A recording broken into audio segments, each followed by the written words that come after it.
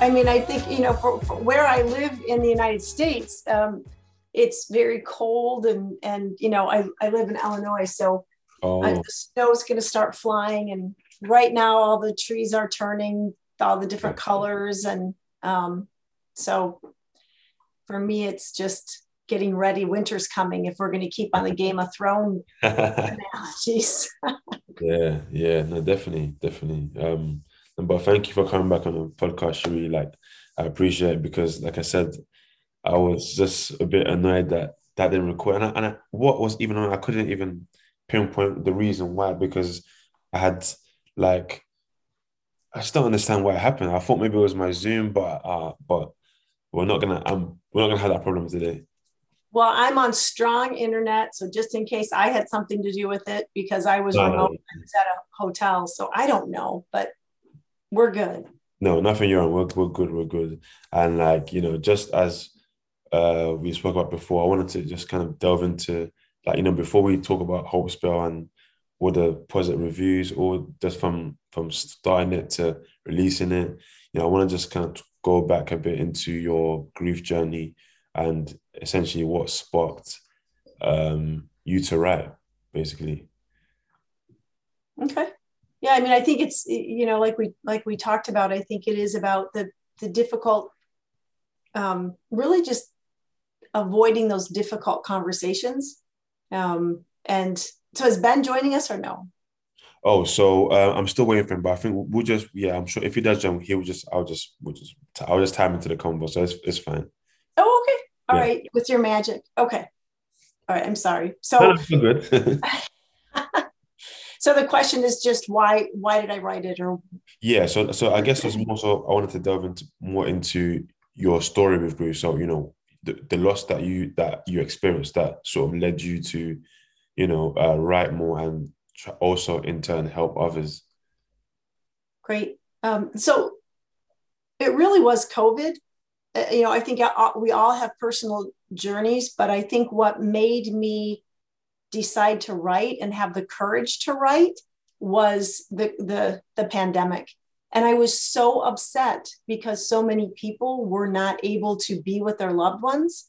So the closure, and then they weren't able to go to church, and they weren't even able to go over to homes and give hugs and provide any kind of comfort. And when I was young, I always had this story about Heaven's Bell, and that bells were hung in heaven when somebody died. And so I had told the story a couple times to young people and my niece and to one of my friends who had grandchildren. And I was encouraged to write down the story, but I didn't identify as an author. I didn't identify as somebody that, maybe even did well with death and dying. I don't like death and dying. I don't think anybody does. Um, but I wanted to help people. And I think it's a difficult conversation. It's awkward. Where do you start? How do you show your support? I mean, it's just icky all the way around. But I believe that this story could be a place where people could create some safe space and show up for people that they love that are grieving. And it might be a way to be able to talk about their loved one and keep the memory of their loved one alive through the awkwardness of the fact that death is sad. And we really, I think, as humans, want to avoid sad things, right? We view that as conflict. So I don't want to say anything. I'll just flip a card out the car window. So really, the impetus was the pandemic. Hmm. Yeah, and I think I really resonate with what you said there because we don't like to have the uncomfortable conversations, especially around death. And I'm not sure how you feel about this, but I feel like the pandemic was not like it was like a reset, but more importantly, it was a way to introduce, I would say, change to people, and not only that, change that might result in loss. And again, a lot of the time we're not faced with such like I would say a large majority of loss where it's affecting everyone. People are dying. Usually, grief can be in isolation to someone, but not something that's affecting the entire world. So I think from that perspective, it's not nice that it's happened, but it also the harsh reality of it is that it's exposed people to loss, and how they really feel about someone, because how they feel about someone will determine the relationship they had with that person. So I feel like it's sad. I wish it didn't happen. I wish people didn't have to lose people in such a way that in a way that can cause a lot of, I would say, upheaval, because there's projects behind it regarding hospital treatment and things like that. So it's a whole different thing. So I can't imagine having that sort of carrying that emotion on your head. Yeah, it must be difficult. So I think writing is like any other avenue to help people with grief. So I think at some point it's only expected that people are going to resonate with things that they look going through, basically. And I think there's a commonality there that because it was happening at such a global rate and such a massive experience with death, even if a family wasn't experiencing a personal COVID situation or death or illness, you still, as a family unit, were seeing it covered on television. So, my children were concerned. What does this mean? You're experiencing all the reports of the death and the death tolls and the dying. And there was fear. There was grieving for people that we really didn't know intimately, but still felt sad about it. Varying different religions, varying different perspectives on death and what does that look like. So it was unavoidable regardless of what you were experiencing, because at some point, in some way, we were all experiencing loss. Mm-hmm. Yeah, definitely. And I think, like I said, it's the first time people are getting to really be, I don't like, maybe I don't want the right word to use instead of exposed, but I don't know, I feel that's the only word I can describe how I want to describe it. And when I say exposed, I don't mean in a negative way. I just mean more so on this idea that people are now learning what grief is. People, whether it's affecting you directly, or you've seen someone who's lost, someone due to COVID and things like that. So it's definitely a time that did bring about change, but also that just in terms of your emotions and also just your physical well-being, because people lost jobs as well. Yes. That's another thing. So that brings about a whole heap of other issues to worry about, as well And as grieving. so it's a lot. And just going back to uh the pandemic and writing for you. So, like, at what point did was there something just aside from just the pandemic that made you feel like this, I need to write a book about this and it needs to happen fast? Yeah, I think my superpower, everybody has a superpower. I do feel like my superpower is storytelling, more verbally than written. But I knew that if I could write it down, which I had been asked to do by others that heard the story, um, it it felt like it might be a useful tool to be able to bring people together and share the opportunity to hear the story, read the story, and then what was happening is once people read the story, they weren't talking about the story, they were talking about their loved one. So immediately when I told the story, the next thing out of the person's mouth was a memory about their loved one. So I thought if I could write it down and it could go worldwide, and there's an Audible as well, that it could help people have the courage to open up. And we needed it quickly because it was happening, the pandemic was happening so fast and we were losing so many people. And we needed people to have the courage to be able to say, it's okay to be proactive, reach out and want to talk about people's loved ones. Mm-hmm. And I had feedback from someone who said, I would have normally not gone to their home. I would have normally, it's almost like the pandemic helped them hide because they didn't have to show up. And what the story did is give them an opportunity to show up. They could send the book, they could stop by with the book, they could talk about the story. And that created such a rich conversation that didn't feel conflictual. Mhm. it gave both parties a safe place to be able to talk about something other than the sadness. Even though that's there, it's about celebrating the memories. So it was a catalyst, but I knew I couldn't help myself. Like it was something that I knew deep down. I just had to do. I've never really had an experience like that before, but I just knew like it was time. And I had that story for probably 10 years. They say always trust the gut. Yes. Always, Yes. you And know. it has been an amazing journey to see the reviews on Amazon. I think there's probably 70 or 80 5-star reviews across Goodreads and Amazon.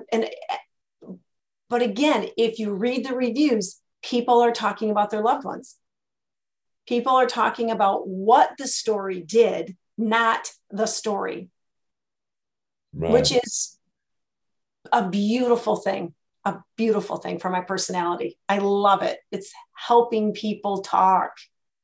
I feel like that's again as a writer, I feel like in my opinion, that is what will literally not give you an ego boost, but make you feel Yes. like what I'm doing is special because not only it's not the story, but people are speaking about how it's making them feel or making them remember their loved ones or like I feel like that's the best thing. Like so when writing, was that the initial impact you wanted? Or was it like yeah, was that the initial impact you wanted? Yes. I just didn't realize, I wasn't sure it was going to work. It was the scariest thing I had ever done. I had hired people to help me. So I had a book coach, and it was all female team. I had a book coach and an editor and a first time illustrator, um, a marketeer, if you will. Um, but that's what I had hoped, because that's what I had experienced verbally when I had told it.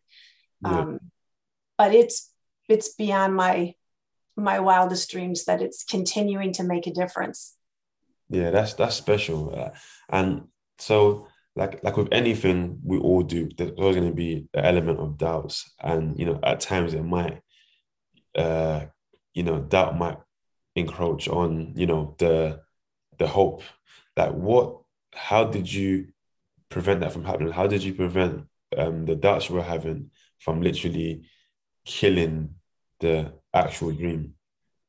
Or Well, stop from killing the dream? well, first of all, I mean, I let all of those doubts be a barrier for a decade. Um, but I think my wanting to help people outweighed my insecurities. Okay. I really felt like I am coming from a place of authenticity and wanting to help. And if I can put that out into the world right now with the experience, with the loss that we're experiencing, it can't hurt. So it was just this absolutely, if not now, when we need this.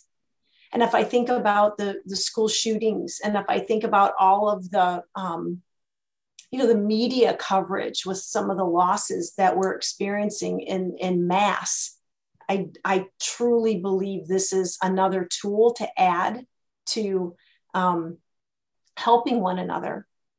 I also feel like it's a book that's geared to that 8 to 12-year-old audience, even though people will argue with me and say it's not a children's book.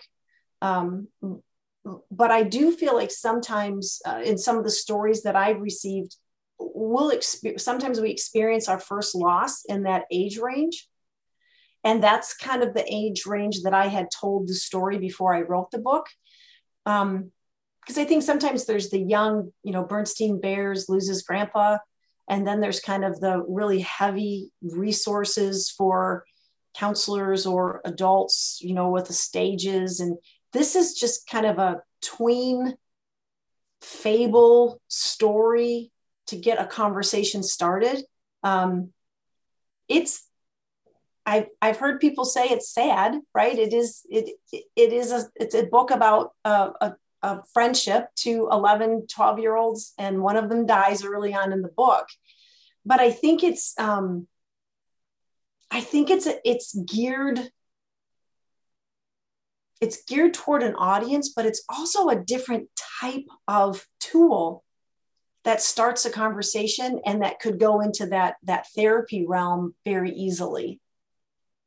Yeah, exactly. And that's essentially what's important, having started that conversation, because talking about it can be extremely difficult. And I was going to say something earlier, something that I feel like in terms of the pandemic and grief, I feel like it didn't allow people to grieve, because although like you were experiencing loss on such a rapid rate and on a mass scale, like people don't, because not only people are still have you still have to quarantine, you still have to follow social distancing, so you're not burying someone as you would normally with pre-pandemic. And I can't imagine what that must feel like, and having to experience and what that does to you mentally, because you're almost having to rush to say goodbye, and it shouldn't be something we need to rush. Of course, I know it's hard, and some might find it easier just to get over and done with. But there's some who want to say a proper goodbye, want to really take it all in, like do the final steps, or have the funeral they feel like the person deserves. But you couldn't do that with a pandemic, and Yes. you And know, it's, yeah, and there are other things, right? So, I had somebody who talked about losing a loved one in a car accident. You don't have any opportunity to say goodbye. Suicide. So in the book, there's kind of an awkward goodbye, but Ashley wasn't at Cody's bedside. So I don't know, we kind of have this ideal, when somebody dies, this is what it's going to be like. I'm going to be there holding their hand. I'm going to be able to say I love them. And that isn't always the case, pandemic or not, and so how do we create that closure, and how do we help one another grieve through what we have no control over? As much as we think we do, we don't. exactly, and it's true. And I think, would you say the book helps to like give you a overview of, not overview, but give you like an idea of what grief is like, but not in a way that sugarcoats it. Basically, like you said, there's not always going to be, the ideal goodbye. Sometimes going to be awkward, and not only just that, is sometimes it's going to be difficult to have that closure. It's not always a thing that is a given, and yeah. So I feel like, do you feel like that the book does a good job in like giving that uh representation of grief, like a authentic representation of grief? I think it's a representation of a story that we can all relate to about grief. So, there's an awkward goodbye. Ashley's angry and grumpy, and, kind of, turns inward, is upset, is looking for signs from her friend Cody.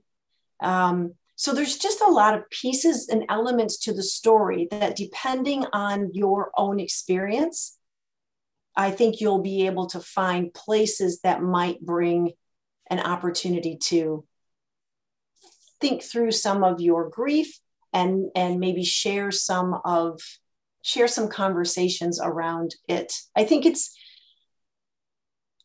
think with children, and I talk about this in a letter to the parents in the beginning of the book, and some thoughts around how children grieve depending on how old they are. But, sometimes if their face is in their phone, that doesn't mean that they're not listening or they're not connected. It just might be a safe way for them to think.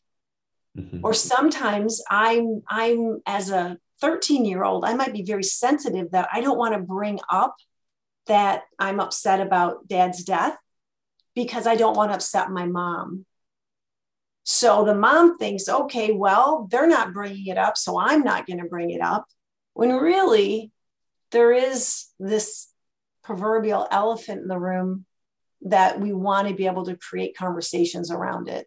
We're all thinking about it. So how do we have the courage to talk about it? So there's different elements in the story that you could use as commonalities to talk about that, right? Just like a book club, it's the same thing. Yeah, I think that's good. And I think that's essentially the hard part. And what you said there about children, or, on the one hand, the parent might think, oh, they're just, always playing their video games on their phones. That means they don't really care what's happening, or they've shut out. But actually, that might be a coping mechanism. They might Correct. care, but they don't, like you said, they don't want to upset anyone else or have anyone else feel like they can't, because sometimes it's like emotional intelligence, because they might see like, okay, one parent's already, doing their best for us, so I don't want to add to that. And even though that is noble of them, but at the same time, they need to talk about it, because if there's clarity amongst how everyone's feeling, then you can kind of sort of know how to navigate amongst each other and be there for each other and support each other in terms of what it is the other needs. So I feel like if your book is like a vessel for that, for people, to open conversation in their homes, Yes, and I think that's great. that's I like that. That's a great way to describe it. And you can make it your own. You can put in it what you want with your own memories and your shared memories. And even in the younger, when I told the story originally to a 6-year-old, she was having nightmares. Her dad had died, and she was having nightmares and not able to sleep in her room alone. And so I just made her a bell. And I told the story about, hang this bell on your bed, and let's talk about when you think of your dad, his bell in heaven rings. So it's just and I think because it was tangible, it was something real that she could hold and think about her dad. She was able to sleep in her room, and it kind of gave her a pathway to process at a very, very young age. Again, this isn't a replacement for therapy or counseling or religion. That's not it. But it is, I think, an additional, either a gift that you could give a grieving family, or a tool as a parent or an aunt or an uncle that just might create some space. Yeah. Yeah. But so, when you said earlier that, of course, like, as much as it appears to be a lot of positive review about the book and people are really in support of it, and you mentioned that, this isn't a substitute for like therapy, and are those things you just sort of say when like someone else has sort of prompted you on that, or is it something that you've like maybe put as a clear disclaimer in the book, or just something that you kind of tell people off the back of them leaving a review, and stuff like that? No, I mean, it's a fable, it's a story. So I don't think it comes even close to the realm of, giving any advice or any kind of, social work kind of expertise. I have had hospice executives and social workers say that they are using the story as a way to get conversations started, and having students read the story, because it takes it out of a direct conversation. I have degrees, my bachelor's degree is in communication, my master's degree is in communication, and a lot of my thesis was about communication competence and the propensity to take conflict personally. I know that sounds really boring, but when you think about death, right, it is conflict, Mm-hmm. and people avoid conflict. And then I did add a journal this last year. I lost my dad in February. He died. And I had already started thinking about questions and thoughts around the feedback that I was getting from the book. And so I put together a journal called Ring to Remember. And between the book and the journal, now I have counselors and social workers using that set more. Oh, But nice. again, the questions aren't anything that I'm trained on. They're just kind of Sherry questions. Like, what's the first question you think your loved one is going to ask you when you see them in heaven? Mm. Or is there a holiday tradition that is hard now that your loved one is gone that you can recreate? So it's just very basic questions, but I think large questions to be able to allow for that conversation. But Yeah. I don't claim to be trained. I'm just a storyteller. No, that's good. And yeah, the reason why I mentioned because sometimes people might, have get that, and it's always good to sort of like always convey what it is, that you stand for, the book stands for. But either way, like I feel like personally speaking, if you're writing about grief and from the heart as well, being genuine, there's no such. It's always going to be met with positivity. I don't see why anyone would have anything negative to say about that, especially when you're doing it sincerely and there's no agenda behind it. It's just I want to help people, Yes. and I don't think you can go wrong with that. To be honest with you, Yes. Thank you. and even speaking of that, like so, and I'm sure you might have had the same idea where you felt like I'm writing sincerely, this is from the heart. Was that enough to stop any sort of self-doubt, imposter syndrome, or any like fear that was literally holding you back from really giving like pushing this off the ground? I think that's the key. It outweighed my fear. Mhm. My need to help outweighed it. Um, and I think that's important. I stopped my self-talk that, I'm not an author, and what if people don't like this? And, you know, maybe people are going to view this as, you know, I don't know, not sufficient. And it just, you have to push through that and just say, you know what, I'm just trying to share my gifts. If you don't like it, great. But if you do, let me know. And it's been an amazing journey. Yeah, that's the thing. And literally when you have that, because I feel like writing a book, putting it out there, it's definitely something to be proud of. And and at the same time, look, I get it. We all want our work to be acknowledged, but I think there's a fine line between over wanting it and realizing, look, as long as I know that I'm putting my messages out there for whoever to consume it can consume it, you have that in mind. Don't worry about anything else. But it's still hard, isn't it? It's still because you're still gonna have like maybe I can only talk for myself here because I can get very start overthinking, and then before I know it, I haven't done anything. I'm like I've said to myself, oh, in 2 years I'm going to do this, and then 2 years has gone by, I still haven't done what I said to do. So it's like I want to stop myself from that and just be like, you know what, you've got nothing to lose. Like Yes. it's easier said than done most of the time.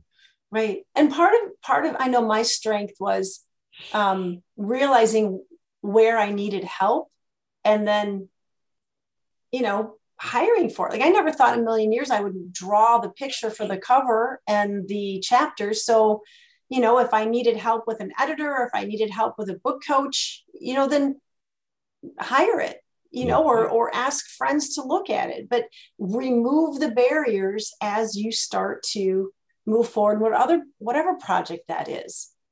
And I think part of it, when we think about grieving families, right, or having those difficult conversations, whatever they are, as leaders or as colleagues, sometimes, you have to have those courageous conversations. um, I just go for it, because anybody that's experiencing loss is going to appreciate your attempt, however awkward it is. Yeah. No, I agree with that. Like, so how do you feel the book influenced your family life and just people around you? Well, when my father died in February, it was really vulnerable for me, because the book had been published. A lot of people had read it. So now everybody's up in my brain, right? Everybody's up in my own coping mechanism of how I approach death. I believe that our loved ones are right here with us, that they are in heaven. And when we see them again, when I die, they haven't missed a beat, and they're up there just fine, and they're hanging out with their friends and their family members. And So what I got was this community of commonality in this story where they were saying Ray's bell is ringing and he's up there right now with your father-in-law and what he thinks going on. And so it was just even in his obituary, the his kids and stuff talked about the bell and Heaven's bell. So it was vulnerable, but it was also really supportive. But that's changed, I think, how our family looks at death. I mean, Really? the story's out there, so we talk about it a lot. Right. So was it like in the way you looked at it? So what was the way you looked at it then, and how do you, and how has the book influenced how you look at it now, whether that's you personally or as a family? It's less lonely. I mean, it was a story that I had that I kept to myself, right? So it was just my way of finding joy in my grief journey, that they're okay. I miss them, but they're okay. Um, and I would ring their bell whenever I thought of them, whether it's at, every single day for my father, Ray, but even looking at holidays and things. So it's less lonely because now everybody's showing up and talking about the story and knowing that it's safe to talk about our loved ones who have died. Yeah. That so I'm offering to them that you're not going to make me sad. It's We can talk about our loved ones who are no longer with us here on earth, but that we can continue to celebrate who they are and talk about their wonderfulness here and the traditions. It's okay. So in a way, it's less lonely. Yeah. It's true. I feel like I'm someone who, I had different consume different things like podcasts on grief, books as well. And I don't know, I think when, I do agree with it can, I know you said it's less lonely, but in the beginning for me, grief, I just felt so alone. I've never been so vulnerable. Like, I just felt like it just feels different. Like, I feel I'm the only one going through this. And although I wasn't, but it felt like that, especially Yeah. because, like my age at the time, I was in my mid-20s. So I was like, okay, this is not supposed to happen now. So I just felt like I'm experiencing this. No one else knows what this is like. And I don't wish on anyone, but it's just that sense of loneliness because you have to deal with this alone. If there was someone there who had gone through it already, at least maybe I can go to them. How do you deal with it? But I'm doing everything from yeah, with no guidance. And again, I know I'm not the first person, but it felt very difficult. Like, how am I gonna get out of this dark cloud? Yes, I'm sorry. And it's such a personal journey, and no one's going to do it for you. They might be able to do it with you, but you should be able to do it the way you're wired to have that grief journey. But it is important, I think, to make sure that you're present for people that are grieving. And we are not good at that as a society. We are not good at it. We think we need to have the answers. So we're going to come in and say, hey, it's been a year, or hey, you know what, at least your mom's still alive, or hey, at least you have brothers and sisters to lean in. I mean, like, why do we feel the need to have answers versus just ask questions? Yeah, How's today? How are you doing today? I'd like to take you to dinner. I'd like to drop off something for you. Or, I mean, just ask what makes you the most sad, or what memory can you share with me? Or, like I said, the journal will give you tons of prompts, 100 pages of prompts if you don't want to come up with an answer or a question on your own. But so many people kind of put that burden of, I got to lift their chin up, I've got to tell them what to do, and that's not what we need when we're grieving. yeah. But We sometimes it's, oh, sorry. No, I just think we need to be loved, right? We just need We just Yeah, need to know people are there that love us.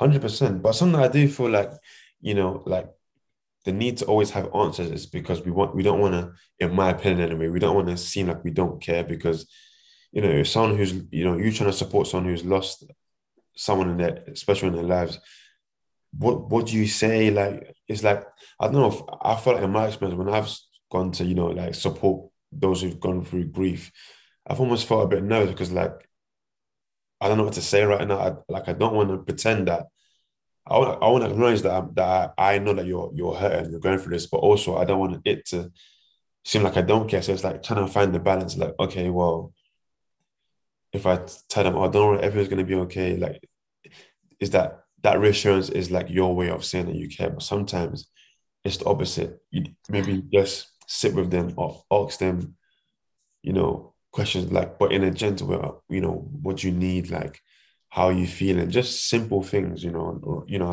but it's not easy. Like I said, I've experienced it personally, but I've also like experienced trying to support people. And it's hard and it can be nerve-wracking when you feel like you don't want to trigger someone because the grief is still fresh.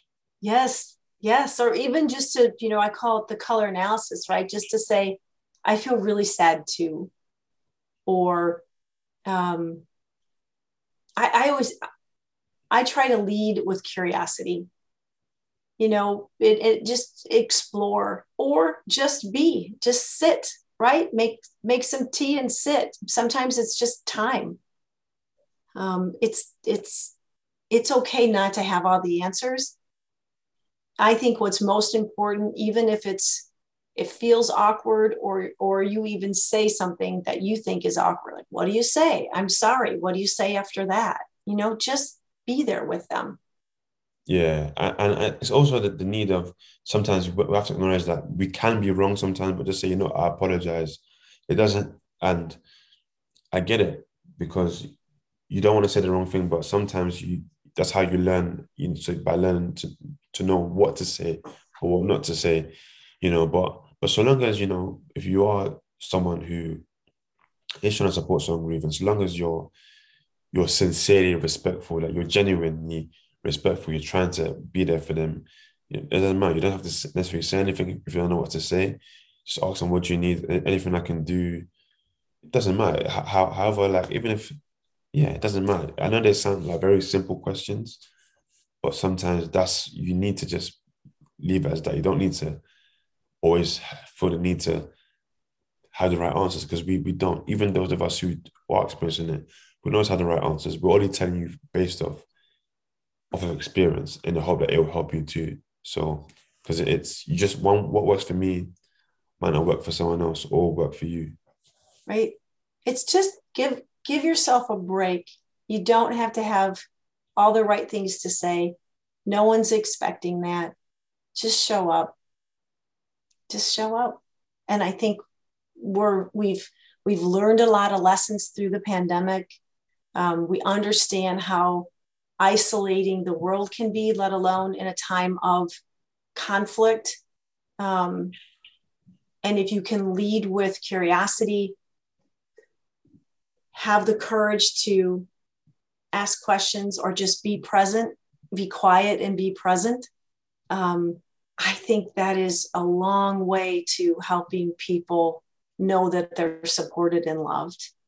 Yeah, 100%. And and as we go, but just circling back on the pandemic, and as I said before, it's sad that's happened. It's sad, but also there's this other kind of side of looking at the pandemic where people have actually it was like a reset, but also a way for people to really like right go after the things they've been holding back because there is nothing else to kind of distract you now.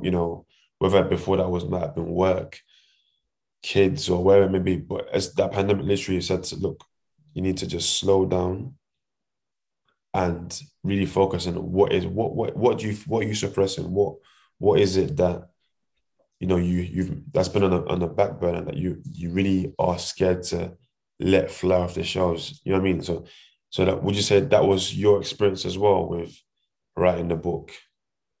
Yes. And I think the pandemic, while it's air quotes over, there are so many families that are devastated by the loss of one parent or both parents or grandparents. So the familiar structure of how we are talking about death or coping with this new family unit, it's millions, it's tens of millions worldwide. So yeah, it's the pandemic is not killing people as many people as it was at one time, but the aftermath, the after effects of our grief and our inability to talk about it, I think hopefully we can do better. And I think as leaders of our families, I think as adults, opening up and being able to be present is going to be so important because there's a lot that we're dealing with.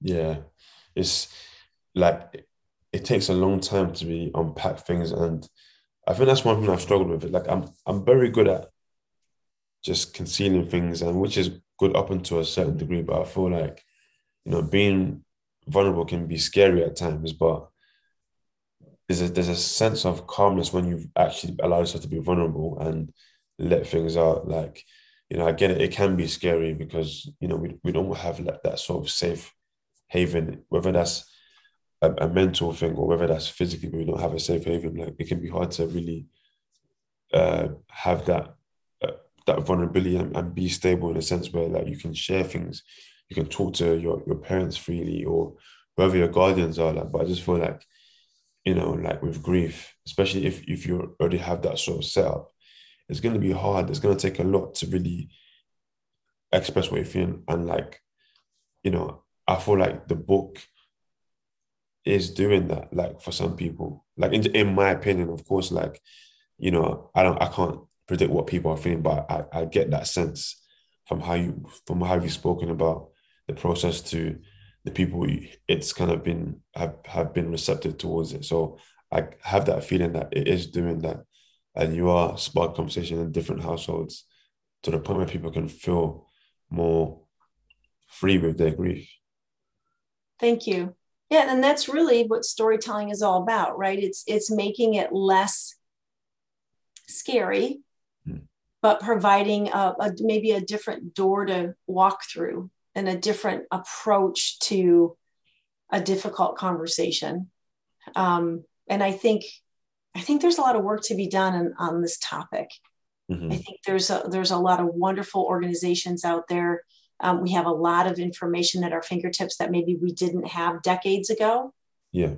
That are, you know, my my guardians, didn't have access to. So if we all need to do our part to be able to try to help people communicate, and this is just one tool, but there are many others. Were you able to find a support group or find support in a way that helped you grieve, or did it take a while? I feel like I almost feel like I wasn't intent really searching to begin with, but I feel like through starting the podcast, that sort of allowed me to like inadvertently have a support group because I met other people who were also doing grief podcasts or doing some sort of sharing resources on grief. I also felt like, okay, I felt like this is people who've gone through it as well. Some had lost, both parents as well. Some had lost a parent or a sibling or, just had experienced loss. So I felt a bit more um, wholesome in a sense where I had people that I can. So it's almost like I'm creating this platform on grief as a way Mm. just to channel my grief, but I'm back to it, but not in a bad sense, but in a sense where off the back of it, I've now met people who have gone through the same thing. So I feel like a sense of community, which feels good. And it's not to say that I don't want people to be in this community because it's not what we're going through. Again, you wouldn't wish it on your friend or anyone else, So that's why I said that, but not in a rude way, but but unfortunately here we are, and it's just about taking the bitter with the sweet, and we have each other in a sense. So Sure. yeah, so I feel like for me, like my podcast helped me to, yeah, like deal with it, but in a good way. Yeah, that's wonderful. And we would probably be hard pressed to find someone over the age of a certain age, right, that hasn't experienced death in some way. Yeah. So it's just interesting that it's just a difficult topic. It's a difficult conversation, as it should be, but how do we get better at it? Yeah, but what do you feel like? I know, like, I would say the onus is on us who are trying to spark those conversations about grief. The onus is on us to get better. But how do you feel like, say, the world can get better, society can get better with grief? Like, what's one thing you would propose if you could sort of change things in terms of how society sees grief, and that can be good or bad, Mm-hmm. in your opinion? I think for what I get confused about is that there's society is creating this unspoken, grief is something that we have to be afraid of and something that we view as conflict, and there's rituals around it and there's etiquette around it, and we put all this pressure on what to say, what not to say. I think it starts at the individual level. If you think about any societal change that's ever happened, it's usually starting with the people, right? The individuals. And so I think it's cutting ourselves some slack and and having confidence, right? Not those barriers, not unlike writing the book. It's okay to share how you're feeling, whether I'm the individual grieving, whether I'm the individual trying to help someone that's grieving. I think where we can change is person by person showing up or saying, I'm having a really hard day versus I'm fine. Thanks for asking. It's authenticity. I have been there for friends and saying, I have no idea what to say right now, except that I'm sorry and I'm sad and I can cry right along with you.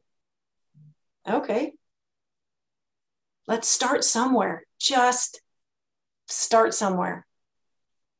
Yeah, like I said, it's always difficult, but I feel like in the way that I see grief now, there's just so many resources out there, not just in terms of books, YouTube, there's podcasts, there's so many, and of course you can't resonate with every single resource out there, but there'll be something that you can, the right resource for you, you would find that, wherever that may be. And that's a great thing, because there's some people who really, like, they can delve into a book. They can read a book. They can imagine what's being written. They can see it. So, like, if you have that sort of point mindset with books, then of course they're going to find your book to be amazing and everything more to help them with their grief, because again, it's written from a sincere place, and I feel like if you're approaching it in that way, you can't go wrong, you know. And the book is reading, the journal is writing. The journal also has pages for drawing and memories. So, if there's events that you've been to or programs or tickets or what have you, but it's a place that I think everybody grieves differently, Yeah, and so it's just to capture those feelings. And it could change 6 months from now. So what you write or what you draw or the meaningfulness of the story today might be very different 6 months from now. Or vantage points. You might have an answer for a question, and a sibling might have a different answer for the same question yeah, about your dad. So it's communication. It's just a tool. So I think it's so individual, but I think as a society, we're a new generation that needs to get better at it. We all need to get better. yeah, and yeah, it's not easy, but I think it's No. just like one step at a time, and just going at your pace. And just on a last comment in regards to the book, You know, like even when last time we spoke, you received a lot of positive reviews and things. Like was there like one review that really stuck with you? Oh, there were several that took my breath away. One that I liked is that a young mom said she was unable to talk about her mom who died years before, that her two young daughters never met. And she read Heaven's Bell and realized that the story gave her a place to talk about her mother from that wasn't sad, because she didn't want to talk about her mom in front of her children and then cry. She didn't want to associate, oh, mommy's upset every time we talk about her, grandma.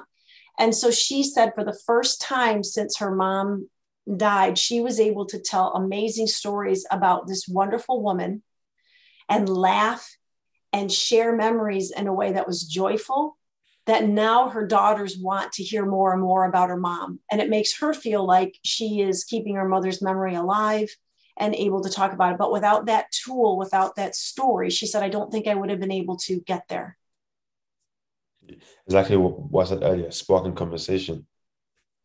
And that's what it is. And that's the starting point. Like again, it'll all be down to people who like reading, but even yeah, but I just feel like it's something that even if you don't like reading and you want to just try something new, like this, like I don't know, I feel like I'm like your PR manager right now, but I'm just saying like Good. I, good. I need it. No, and that's why I was so interested in coming on your show. I listened to your podcast, yours and Ben's, and you're so real about the conversation. You've experienced such great loss, but you also you're real and you're going in and you're authentic about it. And I just wanted to come on your show. So thank you so much for having me. no, I appreciate you coming on and as, again something yes, there's something that I asked the last time episode we recorded that didn't make the cut. I'm sorry, not the make the cut. What am I saying?